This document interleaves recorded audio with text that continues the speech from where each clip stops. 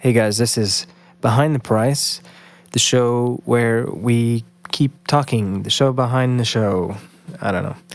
At some point I'll probably come up with a better tagline than that, but honestly, this part is just every week I realize that I need more time to talk about stuff that I want to talk about, and I don't want to make the main episodes really long already. They're, ranging between hopefully 20 to 45 minutes, which is, normal for podcasts, but still, a long time to listen to something. So this is an opportunity for me to continue to expand upon some deeper questions about the topic that we talked about in the main episode, and also gives me a chance to share a little bit about my thought process behind the song that I wrote for this week and the poetry that I write for every week. So anyway, I'm glad that you decided to tune in and listen to this part as well. For all intents and purposes, this will end up being kind of a more intimate, low-key, casual episode. I hope to maybe pull up questions that you guys end up asking me via Twitter or email or something, and we can discuss your questions, and it'll be a little bit more personal than the main episodes end up being. But to start out this very first episode of Behind the Price, I thought that I would take some time to look over the lyrics for the song that I wrote for this week, also called The Price of Life, and tell you a little bit about what I was thinking, what some of the deeper meaning behind the words are. I won't share everything. Part of the joy of art for me is having to discover on your own, do some digging, and explore, what artists are trying to communicate. And so I won't give you all the information, but I'll give you a good head start. So I guess I'll just start with the basic idea of what I wanted the song to be about. Every week or every episode of The Price of Life, I hope to include a song that is very closely tied to the topic. The first episode of Price of Life is about me. It's about an introduction about who I am and what the podcast is about. So I thought that I would write a song chronicling basically who I am at this point in time in my life, what I've been through. But as I started to think about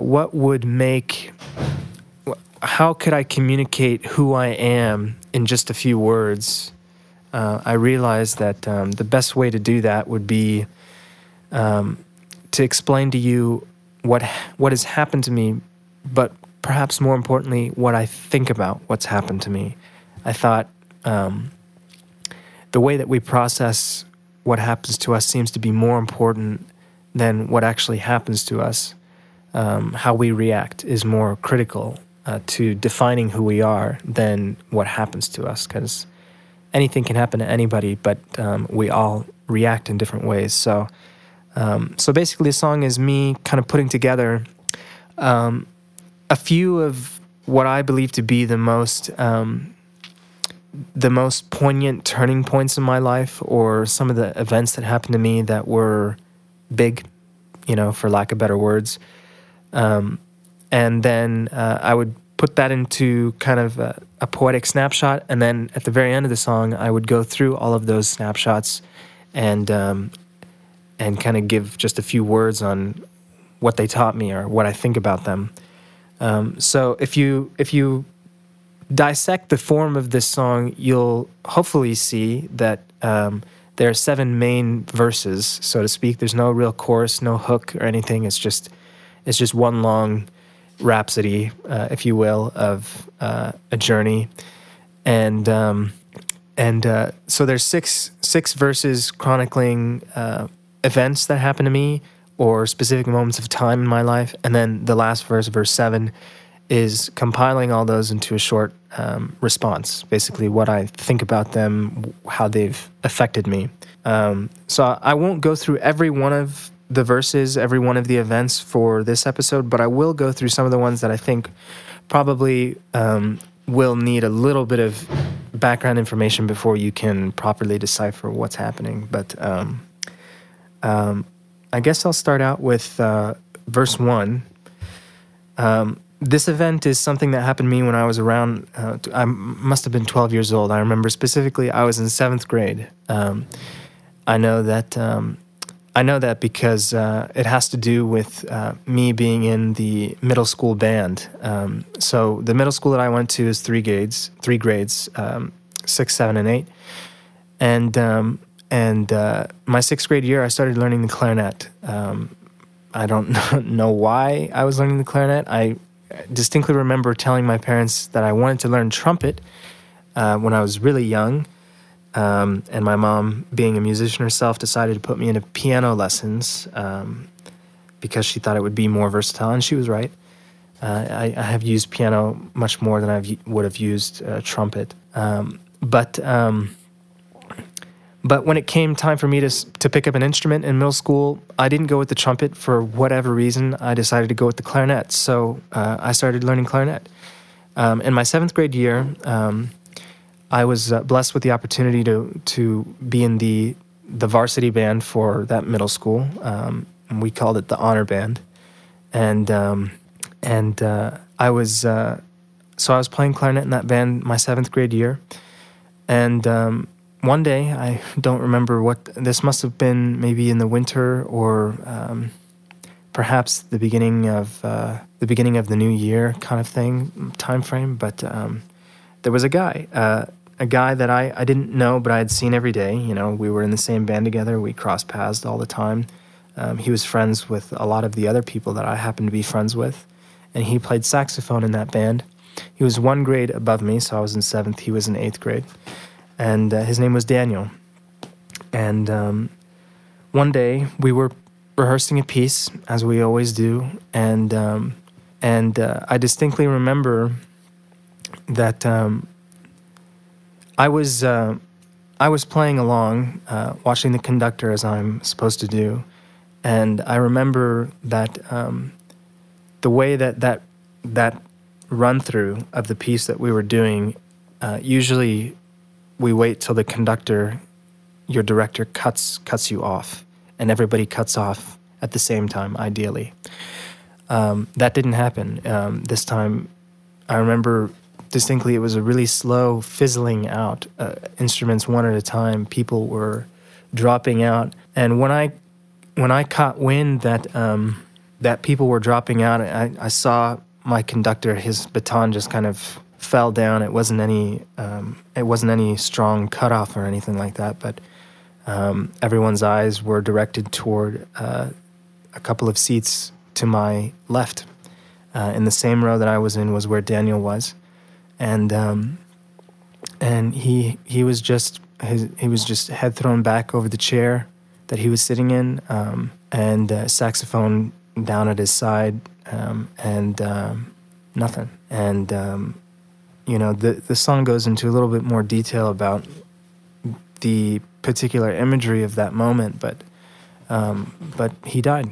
You know, I don't know why he died to this moment. I know that there was likely an autopsy done. I was never made aware of that, but he just died. You know, one moment he was here, he was playing. He was a very talented young man. You know, he was one of the most gifted students of his age in the United States, likely in the world. You know, he had near perfect grades.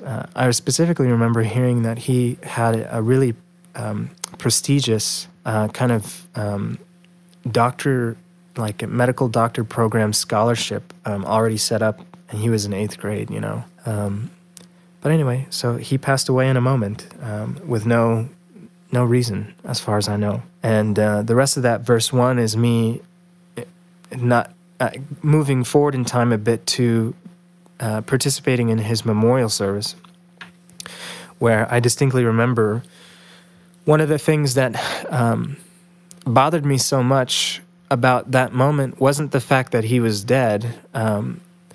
It was the fact that I wasn't able to cry.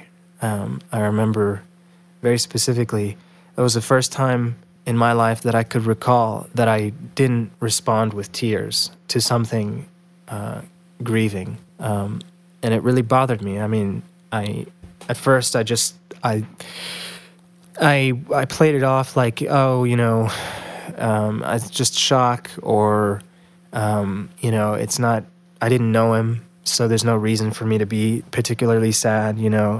If he was a friend of mine, I'm sure I would cry, and even though my mom attended the memorial service with me, and she knew Daniel even less than I did, and she was bawling her eyes out. I didn't compute. And there was another instance. I wanted to write this into the song, but I didn't have enough space to put it in. But I remember distinctly, as I was looking at Daniel's saxophone case, which was opened with a picture of him next to it, outside of the main hall, there was another colleague of mine. I wouldn't say a friend. I mean, to some extent, I would even consider him a bully. He was a kid that made fun of me a lot, or at least to my recollection, he did.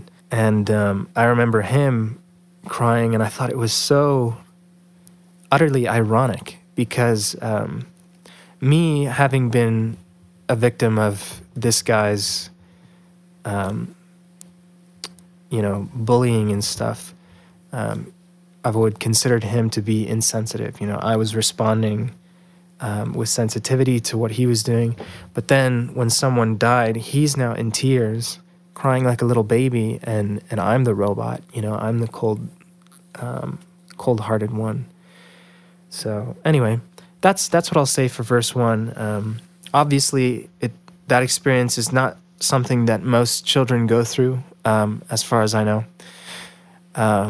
It was a traumatic moment for sure, but really, I think one of the most important things it taught me was that I was weak in this area, whereas a lot of people are gifted with great empathy and have a high emotional intelligence.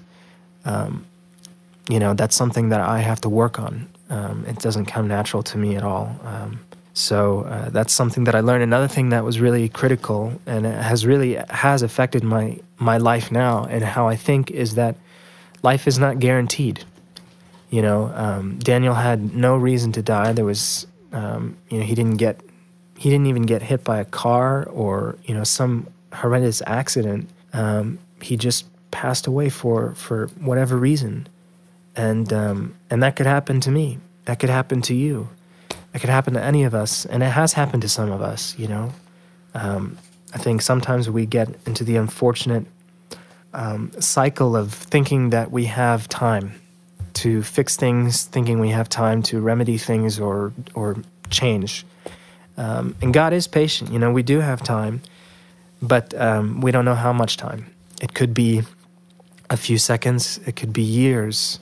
But I can't in my right mind think that I have to the age of 80 or 90 to get my life in order or to do what I want to do with my time. I have to focus on doing it now, whether it's loving people, whether it's actively participating in my own sanctification, becoming conformed to the image of Christ like God has asked me to be, or pursuing talents and dreams that God has gifted me with to please Him and make Him known. I don't have time. I don't have time to waste. I wish I thought like that every moment. I can't say, like I said earlier in the main episode, I'm a hypocrite to everything I teach, everything that God has taught me. I don't live like that all the time, but I'm trying to. I'm trying to live like that. And then in verse 2, it's explaining when I first. So I skipped a few years actually. So that was when I was in 7th grade, that last event that we talked about. And the next event, verse 2, is me describing an open mic night that I participated in my freshman year in college. So it's like we're talking maybe 6 years, maybe 5 or 6 years ahead of skipping time. And one thing that in high school, I was really into music, of course. I was studying music in a lot of different ways. And one of the things that I was doing was that I was leading and arranging music for an a cappella group. I was really into a cappella in high school. I led an all-men's group, 8 guys. We call ourselves Octet Effect. It was a really great experience for me. We had a lot of fun making music together. It was all really on our own. We weren't sponsored or guided by any school faculty or anything like that. But one interesting skill that I picked up during that process was the ability to beatbox. For those of you who don't know, beatboxing is essentially imitating a drum set or percussion sounds with only your mouth. And that was a critical part of making up a cappella music. Back then, you had to have a beatboxer. They were all the rage. And none of my guys knew how to do it. So I decided that I would learn how to do it. And so that skill got me into an open mic night at my local church ministry, which I did not want to do, by the way. My friends learned that I had that ability because I'd posted a short Facebook video of me performing a impromptu routine in my dorm room. They peer pressured me into performing at that open mic night, and it really wasn't that great. I look back at the video now, and it's like, ugh, I became a lot better than that. But it was a hit, and I ended up getting thrust into the hip hop realm because of it. I met a guy that night. His name was Princeton Marcellus, and he was interested in what I was doing, and so he allowed me to tag along to some of his shows around the North Texas area, and even doing a little bit of touring up north for festivals and stuff. And that changed my entire life. Before that, I knew what hip-hop was. I was a fan of it because I was a fan of every music genre at that time, but I was no real expert, I had no real interest in hip-hop. I hadn't in the past. But after that night, hip-hop became my bread and butter. It became a huge part of everything that I ended up doing after that. And it, it all culminates to me writing hip-hop music for myself, for you to hear like you just did in the previous episode. I couldn't have done that 5 years ago. But after that night, everything changed. Another thing that moment taught me was that I had gifts that could wow the world and impact people. And I felt like after that moment, I thought it was critical for me to not squander that, but use that to bring the light of Christ to everyone who I come across. And the last one that I'll talk about for now is the fourth verse, which begins, "But forget all that, studio day is here." So the third verse ends with me on a pretty somber, sad note, dealing with heartbreak and learning that I'm ill and stuff like that. Verse 4 begins with me in the beginning of my what would be my junior year of college. I had skipped a semester because I fell ill with Lyme disease that I mentioned earlier. And but I decided to come back. I didn't know what I had at that time. I didn't get a diagnosis of Lyme till many years after that. But I thought that I had learned my disability enough to be able to live somewhat of a normal life and be able to do some amount of routine. So I decided at the end of that summer to go back to school because an old friend of mine, a guy named Tosh, he invited me back to help co-create an album with his funk band. It was a 14, 15-piece funk band that he had created. It was comprised of mostly jazz students at UNT. For those of you who don't know, UNT's jazz program is world-renowned, And most of the students coming out of that program end up being some of the best musicians in the entire world. And I, I personally was never good enough to ever make that program. Maybe one day, but yeah. So it was, with if anybody who knows me knows that anytime a big project or something exciting, something that seems like a huge endeavor, risky and stuff like that, that's all very exciting for me. So that was enough to convince me to return back to UNT, even though I was ill, to try to make this album work, and it did work. The end was a little messy, but that whole process, again, it was a huge life-changing event, an opportunity that really fell into my lap. I didn't do anything to earn it. It was just a good connection, a friendship that I had that ended up blossoming into something exciting and new and interesting. And so that verse is dedicated on painting the picture of glory, because that's how I felt when we went into the studio and everything came into place. And the studio day wasn't perfect, that's for sure, but it was everything really. I mean, me and the band had spent months writing, and Tosh had arranged everything and spent a ton of time and money to make all of this happen. And it all came together, and there were some guest features that I was really honored to have, guys that continue to inspire me today, that blows my mind that I even get a chance to know them and call them friend. But anyway, it all came together. But the moment after the album came out, a couple months later, I felt like my world fell apart.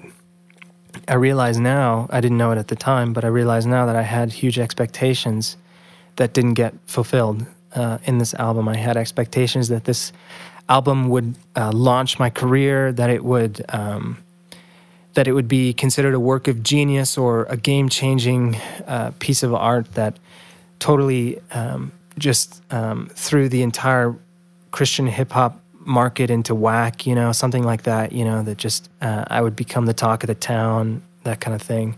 None of that happened. The album came out, a few people purchased it, and like when I say a few, I mean like literally like between 3 and 5 people purchased it. We spent upwards of $10,000 and hundreds upon thousands of hours putting this thing together, and it felt like nobody even knew about it. And now I'm not sure that that's true entirely. I'm learning now that God can do amazing things that we don't even see. And even if nobody is impacted by everything that me and those guys put together, just the act of me being hopefully faithful with the gifts that God has given me for His glory, I hope will be well rewarded in the future, if not now. Now, that seems to me like a very mature way to see it now, because I've been separated from the instance for years at this point. But at the time, I just fell into incredible depression, suicidal depression, which is what leads us into verse 5. And I won't discuss 5. I'll leave that for you to discover if you're interested. But yeah, so that's what happened. I mean, I did all this. This album, by the way, is Response. It was eclectic. It was fusion. Every track on there was some fusion of some conglomeration of genres, and it really is a testament to who I am, because I've never been one to stick to one genre, whether that's to my detriment or to my betterment. I don't know, but it really is. I mean, I'm developing more and more as a musician, but Response is really a great portrait of the way that I think and the way that I write music and what I enjoy and what I find beautiful. So I'm not ashamed of it in the slightest, but at the time it did lead me. The expectations that I had for the album left me down a really destructive path, and so anyway, at this point in this episode, I would also discuss more about, the topic, dig into some scriptures and that kind of thing, maybe pull up some questions that you guys may have sent me. We can't do that for this episode because I'm just talking about who I am and stuff.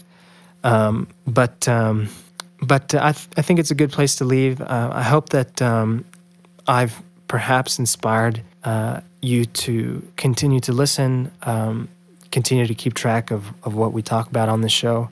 And I also want to put out there that I don't want to do all of this work myself. I'm a good administrator. I don't like to do all the work myself. I know how to delegate. That's a joke, a very dry one. But I will say that I am very interested in collaboration, and I am interested in getting other people's voices on this show in the way of poetry and music, and anything else that we may end up adding to the show artistically. So if you're a believer, if you want to share some words that God's inspired you with, if you want to share your gift that God's blessed you with, send me some stuff. You can send me an email at thani@cgmradio.com. And any work that you may have, music, poetry, dance, if you're a dancer or choreographer or painter, or, I mean, this is mostly an audio vehicle, but I mean, who knows? We can. I'm definitely open to moving to bigger and better things in the future. So, whether that's some sort of YouTube channel or something even bigger, I can't even think of. That's very possible. But if you're an artist and you're a believer, let's hook up. Let's connect. Let's talk. It's always a pleasure for me to meet other creative-minded people and for us to share and build each other up, really sharpen each other's skills. That's one of the greatest parts of my journey was that I met a lot of people that really inspired me, people that were way better at a certain skill or art than I was, that I wanted to be good at. And so every day I look at them and their work and hopefully that inspires me and educates me how to be better and sharpen what God's given me into something even greater. So anyway, thank you guys so much for listening. This has been Behind the Price. Again, we'll leave a show notes document that's got lyrics for the song, lyrics for the poetry, and any other pertinent information. And that will be a good resource for the future as well. If I ever reference papers or books or Bible verses or any of that, hopefully I'll be smart enough to put all that in those documents for you guys to reference. But anyway, remember to memorize John 10:10, I think it was, that I commissioned everyone to memorize for this week's episode, and read the passages in John and in Matthew. For the next episode, we'll be talking about eternal life. That's a little sneak peek. What is eternal life? And what you have been told may be wrong. I'll just say it like that. But anyway, yeah, I love you guys. I can't wait to share more with you.